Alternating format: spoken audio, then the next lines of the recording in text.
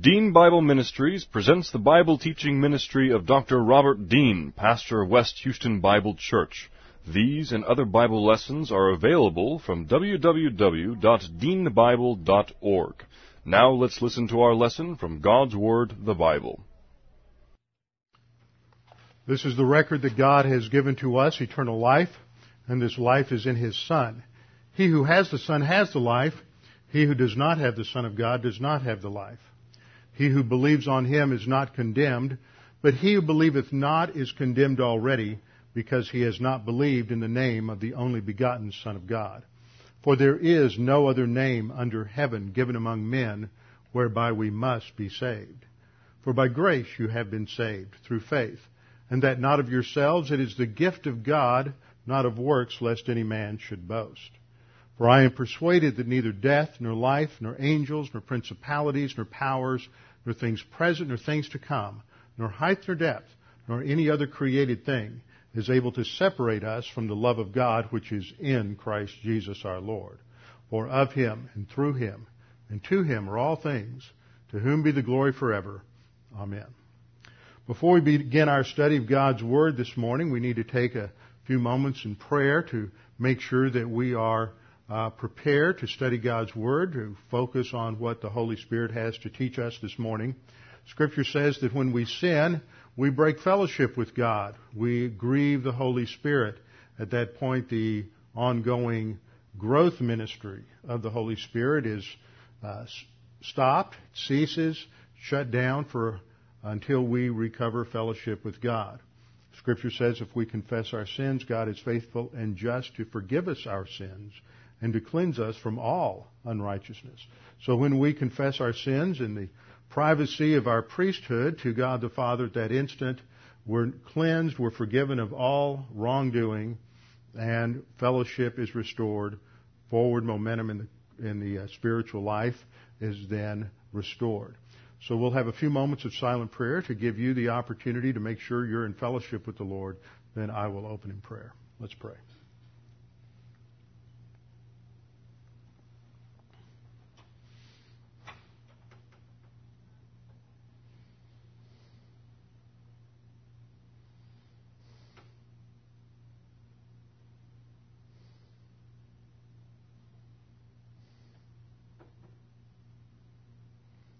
Father, we're indeed grateful that we have this opportunity and privilege to come together this morning to study your Word.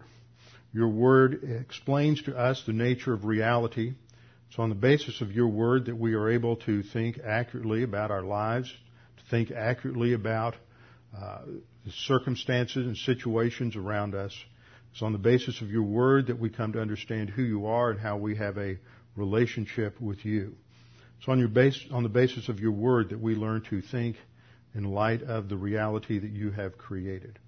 Now, Father, as we study your Word this morning, we pray that we might be able to concentrate and focus on what you have revealed to us, and we pray that God, the Holy Spirit, would make clear to us the areas in our own lives where we need to make application. For above all, we need to orient our thinking to your thinking, that we may live as believers in this world to honor and glorify you. We pray this in Christ's name. Amen. We've been studying, as part of our study of Revelation, the whole concept of the angelic conflict or spiritual warfare. When you are born into this world, you are part of a cosmic conflict that began in eternity past, began when Satan first decided to exalt himself above God and above all of God's creation. With that act of arrogance, Lucifer expressed his antagonism to God, his desire to live independently of God, and to, in contrast to everything God had revealed to the angelic creation, he was going to try to be his own God and to rule the angels and rule the creation as it existed at that time. As I've pointed out in the past several weeks, it's those two elements, his independence of God or autonomy and his hostility or antagonism to God, that are the basic core elements of satanic thought. That the creature thinks that he can live independently of the Creator. And once the creature thinks that he can live independently of the Creator, he begins to develop his own understanding of life, of creation, of everything within creation in antagonism to God. And once you begin to live independently of God, it will not be long before you become antagonistic to God. And so this works itself out throughout human history as what the Bible calls worldliness. The last few weeks we've talked about the ways Satan influences the human race.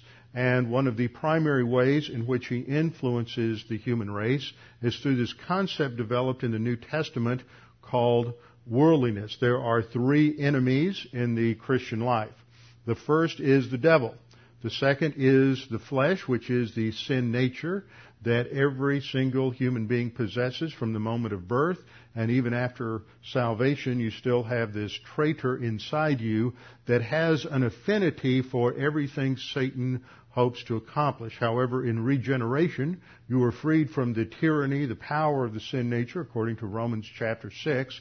And on the basis of the Word of God and the Spirit of God, we are able to free ourselves from that dominion of the sin nature. We're able to understand the nature of reality as God has defined it in His Word, and then we are able to live in accordance with what God has said. But as part of this, we need to understand how the cosmic system works. For the word that is translated world, most of the time in the New Testament, is the Greek word cosmos. And so we begin our study this morning by taking a look at this important word, cosmos. Cosmos, in the negative sense, I'll explain that in just a minute, in the negative sense describes the entire arrangement and system of thinking arrayed against God. It has as its primary meaning order, arrangement, and adornment. One meaning of the word cosmos has to do with the inhabited world. That is the meaning in passages such as John 3:16, for God so loved the world, that is the inhabited planet.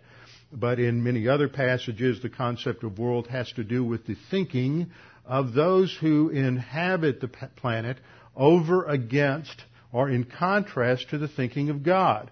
We'll run into this a lot as we get into the tribulation period and described in the book of Revelation from Revelation 4 to 19. We'll run into a technical term called the earth dwellers.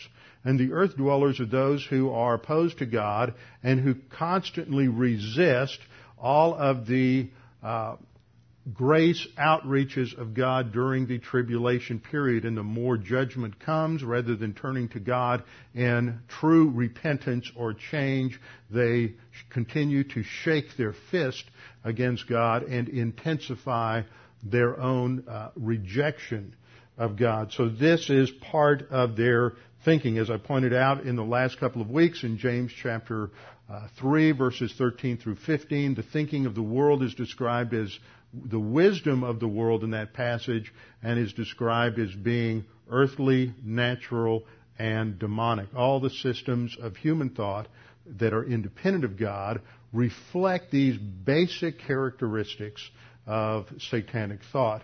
Autonomy from God, that we can somehow make meaning of life, somehow make life work, somehow organize our marriages, our societies, everything that we do in such a way that by excluding God, we can find meaning, purpose, stability, and happiness. So this is all part of this concept of the cosmos.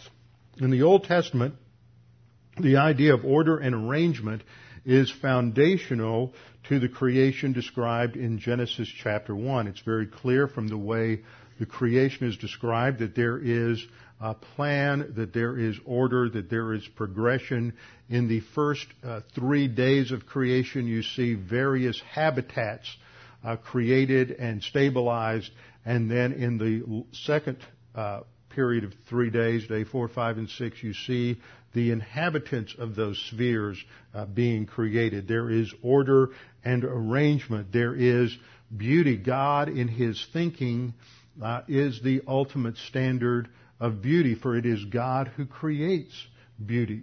And only from a biblical standpoint can we come to a true understanding and create a true theology of beauty and aesthetics. This is something that in the history of Christianity is one of the weakest areas in the development of any kind of biblical thought. In contrast to what God has created in terms of a universe that has perfect order, balance, and arrangement, we have the introduction of chaos and disorder. This occurs once Lucifer falls and once man falls in the restored creation of Genesis 1. Then you have the introduction of chaos. Chaos is the opposite of cosmos. Cosmos has that order, that idea of balance and arrangement. But the word cosmos is never used in the Greek translation of the Old Testament in the same sense that it's used under the development in the New Testament. The New Testament develops this idea that cosmos represents Satan's attempts to bring order and beauty out of the chaos that was introduced by sin. His goal is to show that he can be God, and in order to do that, he has to bring about stability, order, and beauty within creation apart from God. And so these various systems that all come under the category of cosmic thinking are all oriented to trying to bring order, stability, and beauty out of a world that is chaotic as a result of sin. So its very core, it's going to want to deny the concept of sin. It's going to want to deny the concept of depravity, the concepts of rebellion as associated with the satanic fall. So when we think about the word cosmos, at the very core of its meaning, it has the idea of order, it has the idea of adornment. It brings out the aspect of something that is attractive and beautiful, so that when this is applied to the false systems of thinking developed in Satan's world, one thing we see is that they have an attractiveness, they have an appeal, they have a beauty that has an affinity to the sin nature. This is one reason it's so important to understand this concept of worldliness in your generation, whoever you are and wherever you live and whenever you live. You are surrounded by a form of cosmic thinking. And that form of cosmic thinking has a direct affinity to your sin nature. And when we are living apart from God, then our sin nature just sort of latches on to those values in the cosmic system of our day and uses those to rationalize, justify, and strengthen the autonomy of the sin nature. It often leaves us blinded to the influence of our own sin nature. It is through the cosmic system, I believe, that Satan primarily blinds the minds of unbelievers. 2 Corinthians 4:4. Satan is blinding unbelievers to the truth of the gospel, and he does that through appealing to the sin nature through these various systems that seem to make life work apart from God. So when we look at this word cosmos, it picks up certain nuances that are related to the order of the universe, related to the world of ideas. It also picks up certain nuances related to values in some contexts, and also to the concepts of beauty and aesthetics. So it's a word that does a lot of work. It has a lot of various facets to it depending on the concept or the context. Now, in theology, the word cosmos, and I usually spell it with a K to reflect the Greek, the word cosmos has to do with all systems of thought that are developed in independence of God. Louis Sperry Chafer, who was the founder of Dallas Theological Seminary, has an excellent section in his systematic theology on the cosmos, and he writes about it that the cosmos is a vast order or system that Satan has promoted which conforms to his ideals, aims, and methods. I want to stop there a minute, because we live in a world today that often refuses to think about methods. As long as the results are okay, as long as we produce a large church, as long as we have fill a stadium with converts, as long as people seem to grow closer to whatever they call God, then we want to give that the stamp of approval. However, we must remember that a right thing done in a wrong way is still wrong. That method is as important as what we are trying to do and what we are trying to accomplish. And method often reflects a viewpoint that is actually antagonistic to biblical Christianity, so that we can be engaged in evangelism, we can be engaged in doing church, we can be engaged in worship, and we can do it in such a way that conforms to the methods of the world.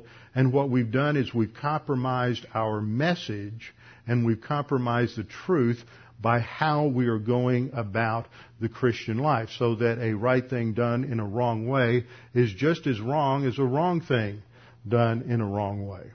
So Satan promotes these systems of thought, and they appear to work. He wouldn't have much success if they didn't appear to work. So there is a lot that we can go to validate all these different systems. But at the core, they operate on these twin supports of autonomy and antagonism.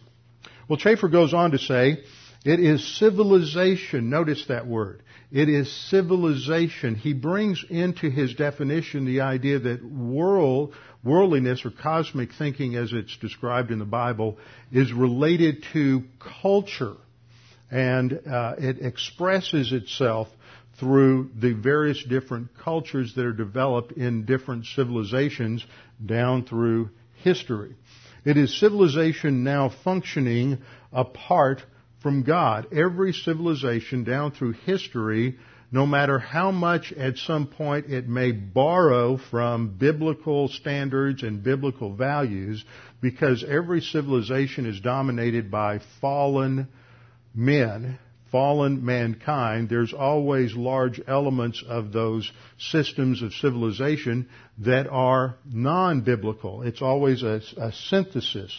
And these civilizations always will be doomed because they are based on false concepts and operate through the leadership of fallen men. It is civilization now functioning apart from God. That's autonomy. A civilization in which none of its promoters really expect God to share. You often find at this time of years, we approach an election, people giving lip service to religious themes and to God. But when you take a look at their thinking, it is rarely thinking that is built on any kind of self-conscious thought on biblical foundation. It's civilization in which none of its promoters really expect God to share, who assign to God no consideration in respect to their projects, nor do they ascribe any causativity to Him. This system, Chafer goes on to say, embraces its godless governments, conflicts, armaments, jealousies, its education, culture, religions of morality and pride. It is that sphere in which man lives. It's what he sees. It's what he employs. To the uncounted multitude, it's all they ever know so long as they live on this earth. It's properly styled the satanic system, which phrases in many instances a justified interpretation of the so meaningful word cosmos. It is literally a cosmos diabolicos.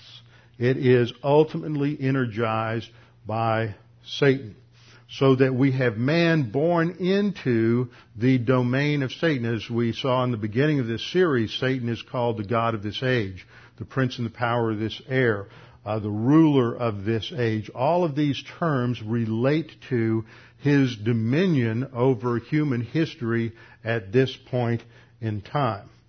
Now, a synonym that comes into play here that is often translated world is the Greek word aion. In this sense, it relates to what Germans describe as Zeitgeist. Aion is the word for age, so it has a temporal aspect. Whereas cosmos looks more at the order, at, in some sense, the physicality of the concept. Aion looks at the time period, the temporal dimension of this. And the Germans coined a word in the 19th century called Zeitgeist, meaning the spirit of the times, the thinking of the times, the general intellectual, moral, cultural climate of an era. So that any particular time, you just sort of take out your scalpel and you take a slice of any nation, any civilization, in any particular time, you will see that there are certain ideas, certain concepts, certain values that are indicative of the thinking of most of the people in that culture and that civilization at that particular time. And that is the idea in the word Zeitgeist. Another German word that describes the same thing is the word Weltanschauung, which comes over into English as world view. It has to do with that basic set of beliefs that people hold that enable them to organize the data, the information in the world. That is its core definition. Now, when we come to Romans 12:2, we read a familiar passage here, do not be conformed to this world, but be transformed by the renewing of your mind, that you may prove what is the good and acceptable and perfect will of God. Now this word world in verse 2 is not cosmos, but aion. It has that idea of the thinking of the times. The thinking of the times. If we look at our world today, we live in a transition period. Some people talk about the fact that we are emerging from modernism into postmodernism. And so that term emerging in that context has been applied to a new heretical direction of the church called the emergent church movement. That's where that comes from, in case you've heard the term and wonder about it. It's talking about how we need to have a new concept of church, new concept of worship, new message, because we now live in postmodern times and we have emerged from modern times. So we live in a culture today that is dominated by two ideas. One is modernism, and the other is postmodernism. Postmodernism is ultimately based on pure relativism, whereas modernism is based on a very optimistic view that man on his own can answer all the questions of life and bring in a utopic society simply on the basis of his own ability. Both systems reject the concept of man as a creature created by God in a fallen state. So this term aion picks up the temporal aspect, that is the belief system of the age. So we're not to be conformed to the belief system of the age in which we live, the culture around us. There is a contrast between how a believer thinks. For this concept of aion is going to bring in the idea of thought, not emotion, not feeling, but it has to do with how you think. And as I've pointed out so many times, it's difficult enough for most people to think, but it's even harder for people to think about how they think. And yet, that is part of what we're called upon to do as believers in the Christian life, is we are born in a home. You may have been born in a Christian home. You may have been born in a home of unbelievers, atheists. You may have been born in a home dominated by some other world religion or world philosophy.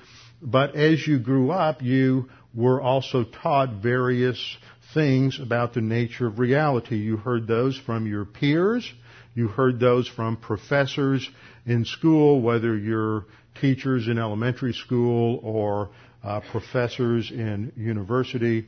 But you heard all kinds of ideas. And as you grew up as an individual, you began to make choices as to what you were going to think and believe about the nature of reality, the nature of the world around you. And so you formed your own concept of what life was all about. And into that concept, you included a number of different different factors. Now, if you are not a Christian, then whatever your thinking is composed of, it is not based on truth. Truth as the Bible defines it, absolute truth. It may have a lot of elements of borrowed capital, as it were, where you have terminology that's often used is like the Jews when they left Egypt and they spoiled the Egyptians.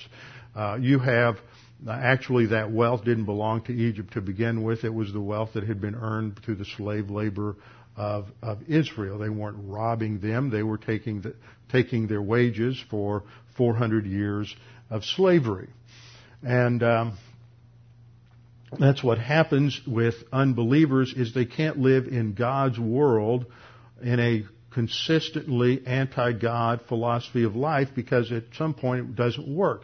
So ultimately they have to go over into Christianity and borrow love, borrow compassion, borrow righteous concepts of righteousness or law because otherwise they can't live and their system will ultimately fall apart into complete and total chaos. So even unbelievers have certain elements of truth, lowercase truth, in their system. Sometimes we call this establishment truth. Sometimes we call it creation truth. Sometimes we use different terminology. But there's basically morals and ethics that even unbelievers can recognize apart from any revelation from God in order to make life work.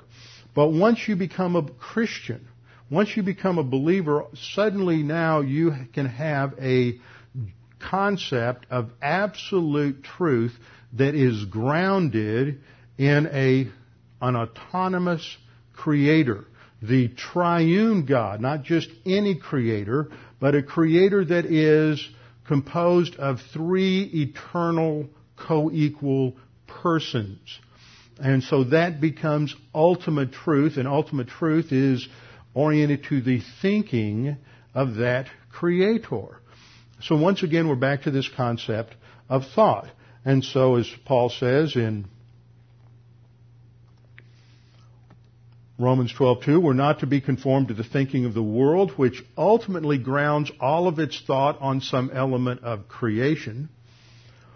The thinking of the believer is grounded upon the autonomous thinking, the autonomous revelation of the Creator God. So once we become a believer, we can have our thinking changed or transformed.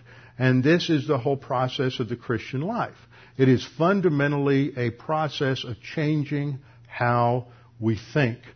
And the trouble is that once we get saved, and even if we're saved at a young age, we still imbibe a lot of cosmic values as we grow older until we begin to learn enough about the Bible, learn enough doctrine to really be able to understand these things.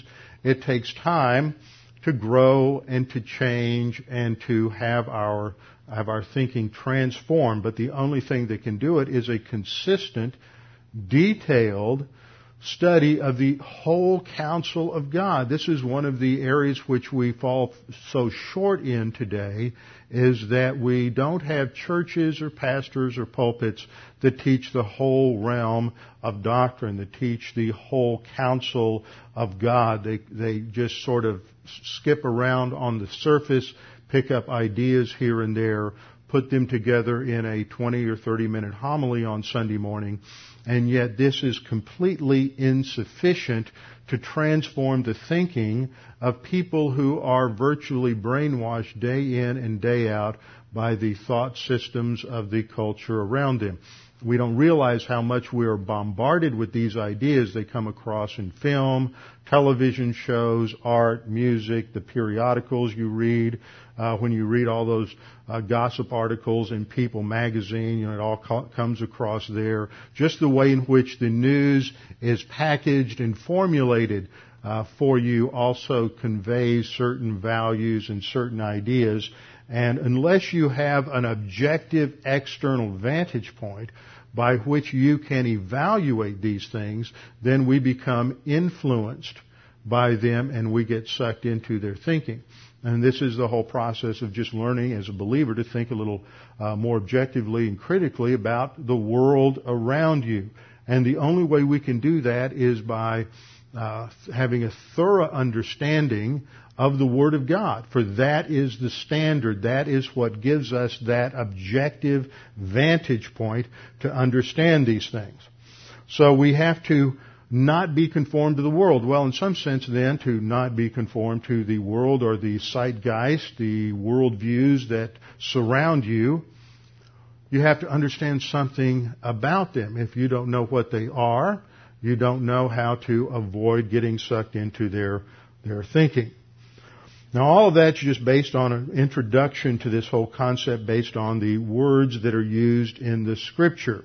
That leads us, the first point had to do with just the definition of cosmos. The second point had to do with the definition of ion or age. And that brings us to a third point, that cosmic thinking, or the systems of thought that are devised in cultures, are designed to enable mankind to explain life, to solve problems, to build civilization. So that involves everything related to law, politics, marriage, social life. All of these things flow out of cosmic thinking, structure his relationships apart from God.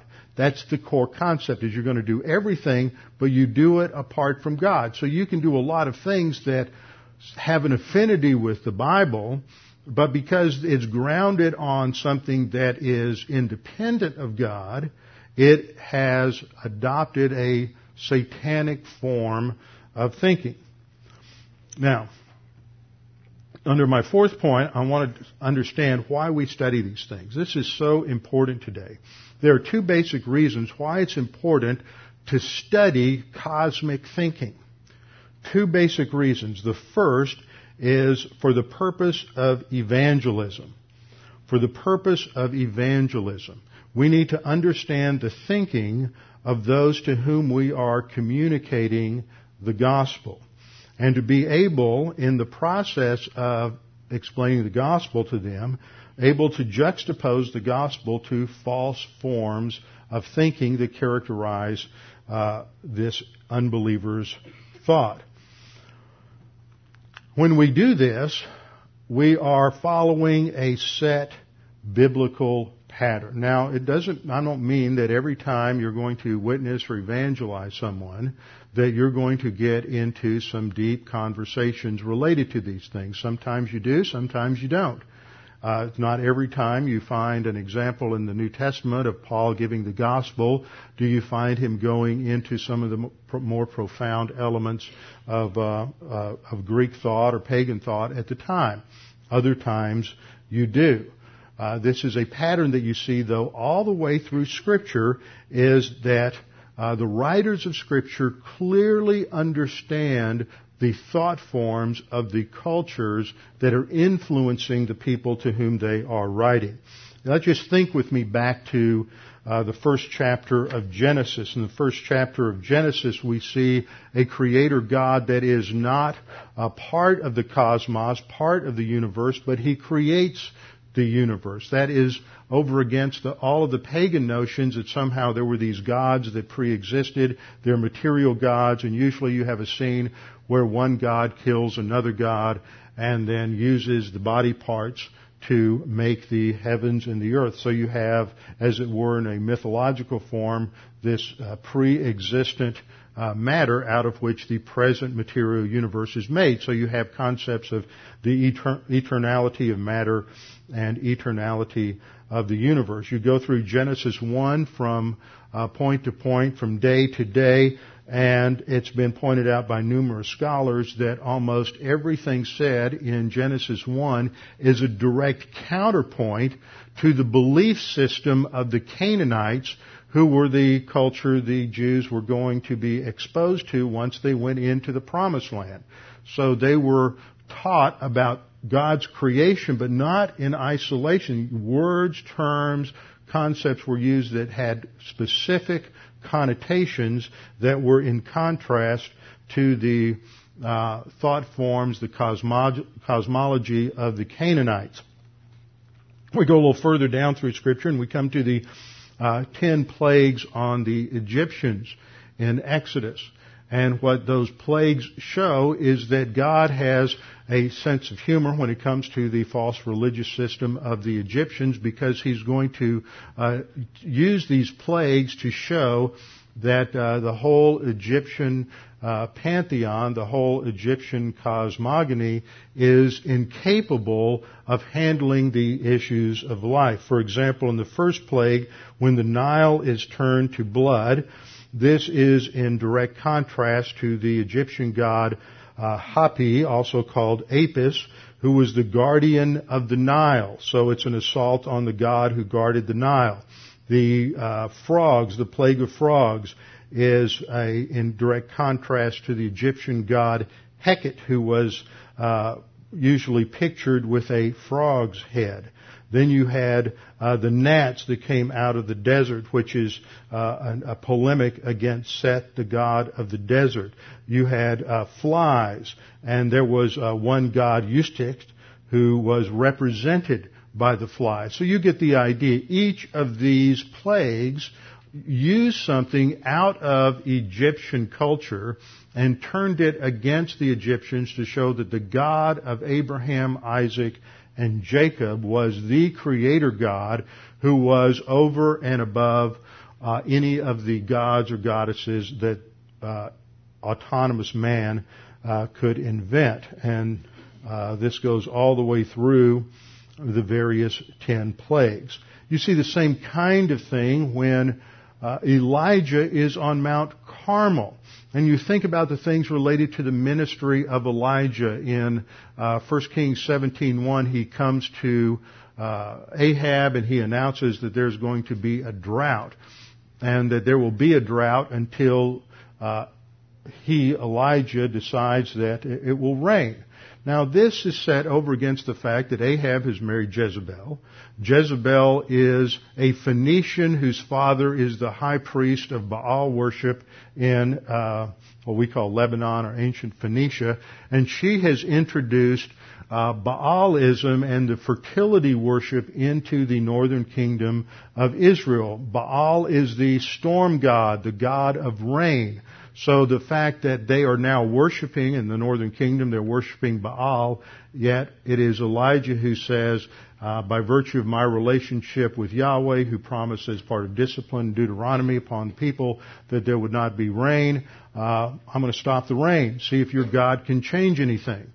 And so there's no change, and 3.5 years goes by, and there's no rain, and the people are beginning to panic, and God finally brings Elijah out of hiding, brings him to Mount Carmel, where he has this showdown at Mount Carmel with the priests of Baal and the priests of the Asherah. There's about 700 priests there, and he challenges them to a duel and says, you get your God to burn up this sacrifice. Of course, he would bring lightning from heaven. Baal is the storm god, the god of thunder, the god of lightning. And so he has them come up and build an altar, and all day long they cry to Baal to destroy or to come down and light the altar on fire. Nothing happens. And Elijah taunts them. For those of you who've been influenced by the politically correct worldview of our culture, where you think that that's so intolerant, you need to rethink your concept of toleration. Because here you have Elijah, who is not only intolerant of the false religion, he ridicules it to their face. He's not out of fellowship in doing so. He is challenging them. Their God's impotent. He can't do anything. How foolish of man to believe in a false God like this. And so towards the end of the day, he has his altar built. He covers it with water, fills the trench around it with water. Everything is just soaked through. He just simply asks God to burn up the sacrifice, and God sends fire from heaven, and the whole altar just about vaporized on the spot. And so he demonstrates the power of God over against the false systems, the false thinking of man. You see this all the way down into the New Testament. You go to passages like Acts 14, Acts 17, when Paul is talking to those coming out of a Greek culture, he displays a familiarity with their philosophers, the Stoics, the Epicureans. He understands their religious thought, and he is juxtaposing the truth of Scripture against their false systems. Now, what's interesting is when Paul is evangelizing a Jewish audience, he does things differently. When he goes to the Greeks, he starts with to establish the concept of God as the Creator God who created the heavens and the earth and everything in them. He doesn't have to do that with the Jews. They already understand that.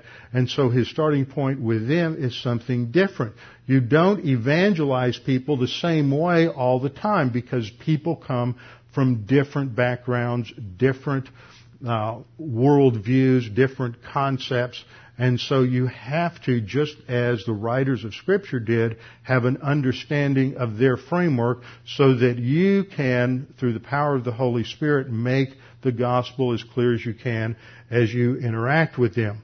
Peter says this in 1 Peter chapter 3:15. He says, "But sanctify the Lord God in your hearts, set Him apart in your thinking." The word heart in Scripture often has the nuance of thinking. It focuses on that core part of the person, usually the soul, but often it focuses on the thinking part of the soul. Sanctify or set apart the Lord God in your hearts, in the thinking part of your soul, and always be ready to give a defense to everyone who asks you a reason for the hope that is in you with meekness and fear. Now, the reason I put the nuance of thinking on hearts is because everything else in the passage is related to reason and thought. You're to give a defense. And this is the Greek word apologia, from which we get our word apology, which is bad because we're not apologizing for Christianity. Apologia is just giving a legal, rational defense. It is answering the question, why? You see, the teaching of doctrine has two sides. We firmly believe that the Bible is rational. Unlike the wife of our vice president who was interviewed the other night on Fox News, and she was asked a question about presidential candidate Mitt Romney, who is a Mormon, because apparently the interview said that Lynn Cheney had some members of her family who were Mormons. And so she was asked the question, well, what do you think about this religious issue? And she really displayed her stupidity and her arrogance against truth and against Scripture. She said, well, you have to understand that religion is not supposed to be evaluated. We don't take our left brain out and evaluate and look at religion. Religion is not supposed to be rational. We don't evaluate it on the basis of reason. It's just something people believe. See, that is pure worldliness in our generation. It's the idea that truth isn't something you can evaluate and that you can think about. And that runs completely contrary to what the Bible teaches about truth. Is it's something to be thought about. It's something to be meditated on. It's something to be contemplated on. We have to, as we've seen this morning, change the way we think, not change the way we emote or the way we feel. And that ultimately it is related to thought. So we're to give a rational defense, a thought-out answer. Somebody, in the teaching of doctrine has two sides, as I started to say. The one side is what you believe. This is what the Bible teaches. This is what the Bible teaches as truth. The other side of the coin is to answer the question, why? Because eventually you will ask the question, why should I believe this? I've heard other pastors, other theologians say differently. So why should I believe you? If you're witnessing to somebody, they'll say, why should I believe the claims of the Bible? Now, how you answer that question is important, because you can answer it in a wrong way, which gives away the authority of the Bible. If you appeal to autonomous reason, or you appeal to autonomous historical experience, then what you're doing is saying that the truth of God is ultimately evaluated by autonomous reason and autonomous experience. So it's how you answer is as important as what you answer, but we are to give a defense, a rational, thought-out, logical answer. Now that doesn't happen all the time. I've had people that I have witnessed to and that I have witnessed the witnessing to where they have been prepared. Who knows what has gone on before in their life, but when someone sits down to explain the gospel to them, they have very few questions. They say, that makes perfect sense to me, and they trust in Christ as their Savior. I have also observed and been involved in other situations where the witnessing, where giving the gospel to somebody is a long-term event that is stretched over maybe months to years to decades, where people have questions. And as you answer those questions, then they come to understand what the gospel is all about. And so it all depends. Not every situation is not the same. Not every person is the same. Not every person comes to the gospel from the same vantage point. I know of a situation where I'm usually very much against missionary dating, so we don't want to develop any women's missionary dating societies. But I'm familiar with 2 or 3 cases in recent years, because most of the men in our culture are so spiritually lame and pagan that the young ladies who grow up with being taught the Word of God look around and go, how am I ever going to find a husband? Well, they start evangelizing. And I know of a couple of cases where young ladies held their ground. They were not going to go out. They didn't even want to go have lunch with some guy who didn't even know who Jesus was, had an atheistic concept of everything, was a worshiper, the idol of Charles Darwin. And in this particular case, their initial dates for about the first 6 months or so consisted of having conversations with her parents, who were very biblically informed, and going out on the internet and reading various papers on the Institute for Creation Research website and the Answers in Genesis website. This young man, in this case, was so smitten with this girl that he just to be able to spend time with her, he went to church with her. And so he showed up at church every Sunday and sometimes in the middle of the week. And he had conversations with me. He had conversations with Charlie Clough. And sometime after about a year, he decided that he wasn't going to be putting his brain in neutral to trust in Jesus Christ. And so he became a believer. But just to make sure that he wasn't doing this because of some girl, or because he had been misled, he didn't tell anybody for about 2 months. And then he made it known that he had trusted Christ as his Savior. And today he is a poster boy of what doctrine can do in the life of an individual. And they are now married and they are beginning their family. And it is a wonderful picture from her testimony of her unwillingness to vacillate on the standard, that she wasn't going to get involved in any kind of relationship, even going to lunch with an unbeliever, unless the focal point was going to be the gospel and making sure that he understood what the real issues were in life. But that's a role of understanding the thinking of the world so that those questions can be answered in the framework of evangelism. Another reason that we come to understand cosmic thinking around us is because we've all grown up with it. Every one of us are influenced in ways beyond what we would be comfortable, and if it were truly exposed to us, we would probably be shocked at how much our own thinking has been influenced by the cosmic thinking around us. So the second reason we study worldliness or the cosmic system is to understand how we have been affected in our own thinking. Because if we are going to exchange the cosmic ideas in our own souls with the eternal truths of God's Word, then sometimes these are maybe close together. They may seem to be very similar ideas, and yet by studying the thinking of the culture, the civilization around us, the zeitgeist of our own era, we come to understand the thoughts that have infected our own souls.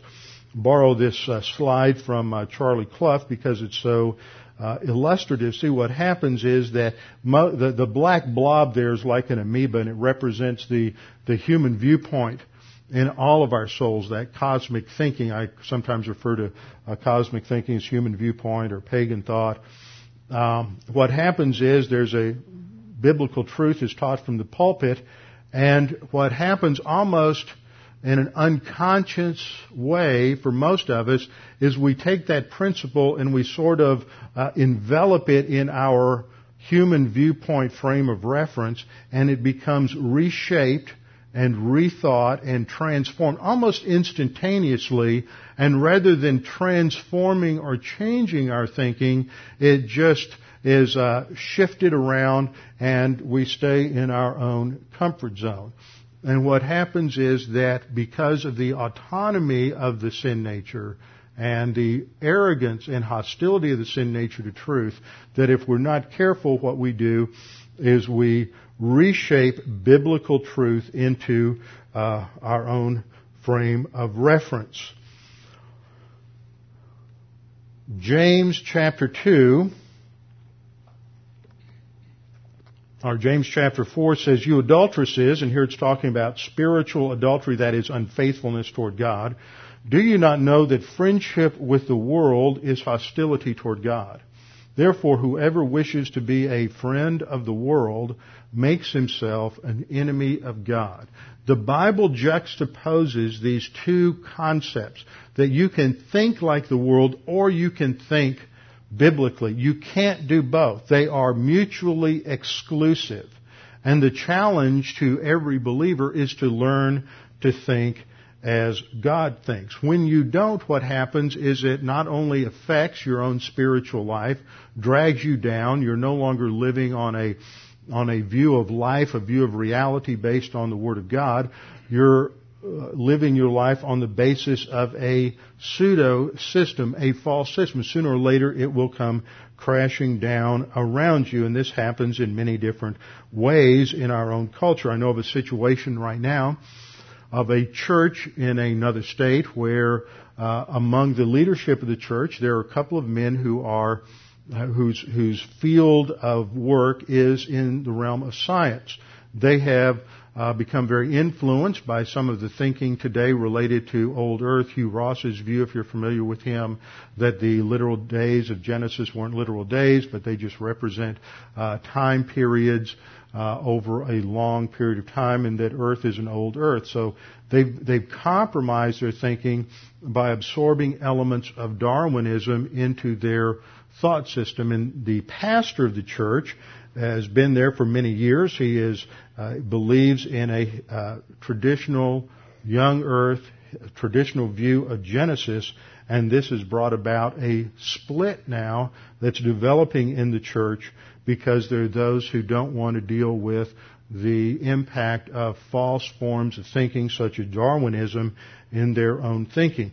You have other ways in which the church today is being subtly influenced by the world around us. We live in a world that is psychologized. And in fact, one church historian has labeled the current post-World War II era in American history as the therapeutic era, because we focus on therapy as the solution to problems, not the Word of God. We also have the influence of feminism. And you've seen a number of denominations split over the last 20 years over the issue of ordination of women and women pastors, which is totally unbiblical. You also see denominations coming to loggerheads over gender confusion, the ordination of homosexuals.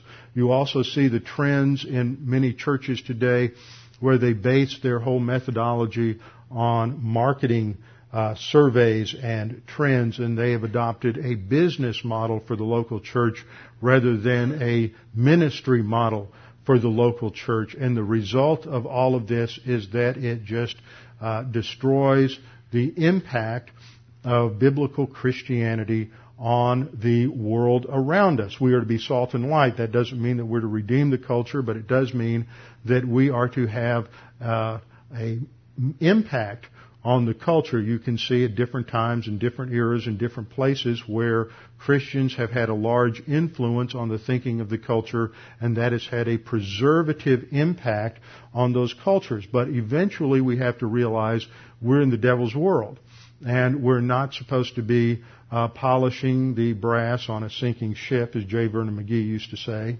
because the culture is going to end. It is a pagan culture. And our job as believers is to be in the world, but not of the world. We are not to think like the world thinks. That doesn't mean that we distance ourselves like the Amish and some other groups. We sort of look askance at them and wonder what in the world's going on. But as I think about the Amish, what's at the core of their thinking is something that it was positive. And that is that they understood at the end of the 1700s and into the 1800s that the worldview that they had come out of was changing, and modernism was coming in, and they were rejecting that. And they didn't want to go into modernism. Now, they identified the trappings of modernism with technology and some other things, which was erroneous. But at the very core, what you see with groups like that is they sensed that there was a shift taking place, and they wanted to resist that thought shift in the cosmic system around them. So as believers, though, we don't want to get caught up in misidentifying the issues as they did, but we don't want to become entrapped in the thinking of the culture, the civilization around us. We need to be set apart from that, recognizing that friendship with the world is hostility toward God, that Satan is the ruler of the cosmic system. The only solution is the truth of God's Word. That is the only way that we come to understand how to live and how to think, is through a consistent study of the Word of God, where we probe it in all of its depths. It's not something you just skim over the top, pick up a few ideas, and go home and say, oh, I feel so good about church this morning. But where we're challenged to think more deeply and more profoundly about every area in our life as a result of what God's Word says, so that we change the way we think and it changes the way we live, because how we live flows from the thinking of the soul. So the only solution is the Word of God. Let's bow our heads together and close in prayer.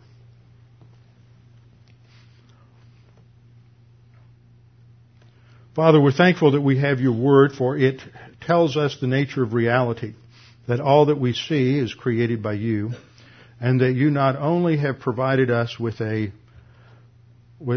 sufficient revelation, but you've given us a sufficient salvation.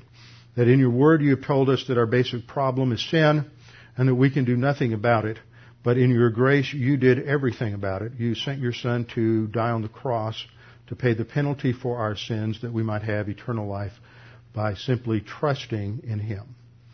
Father, we pray that if there's anyone here this morning that's unsure of their salvation or uncertain about their eternal life, that they would take this opportunity to make that both sure and certain. If you put your trust in Jesus Christ, then you have eternal salvation. Scripture says, believe on the Lord Jesus Christ, and you will be saved.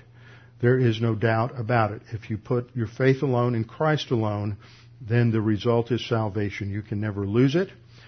It will never be taken from you. It was never based on who you are, what you've done to begin with.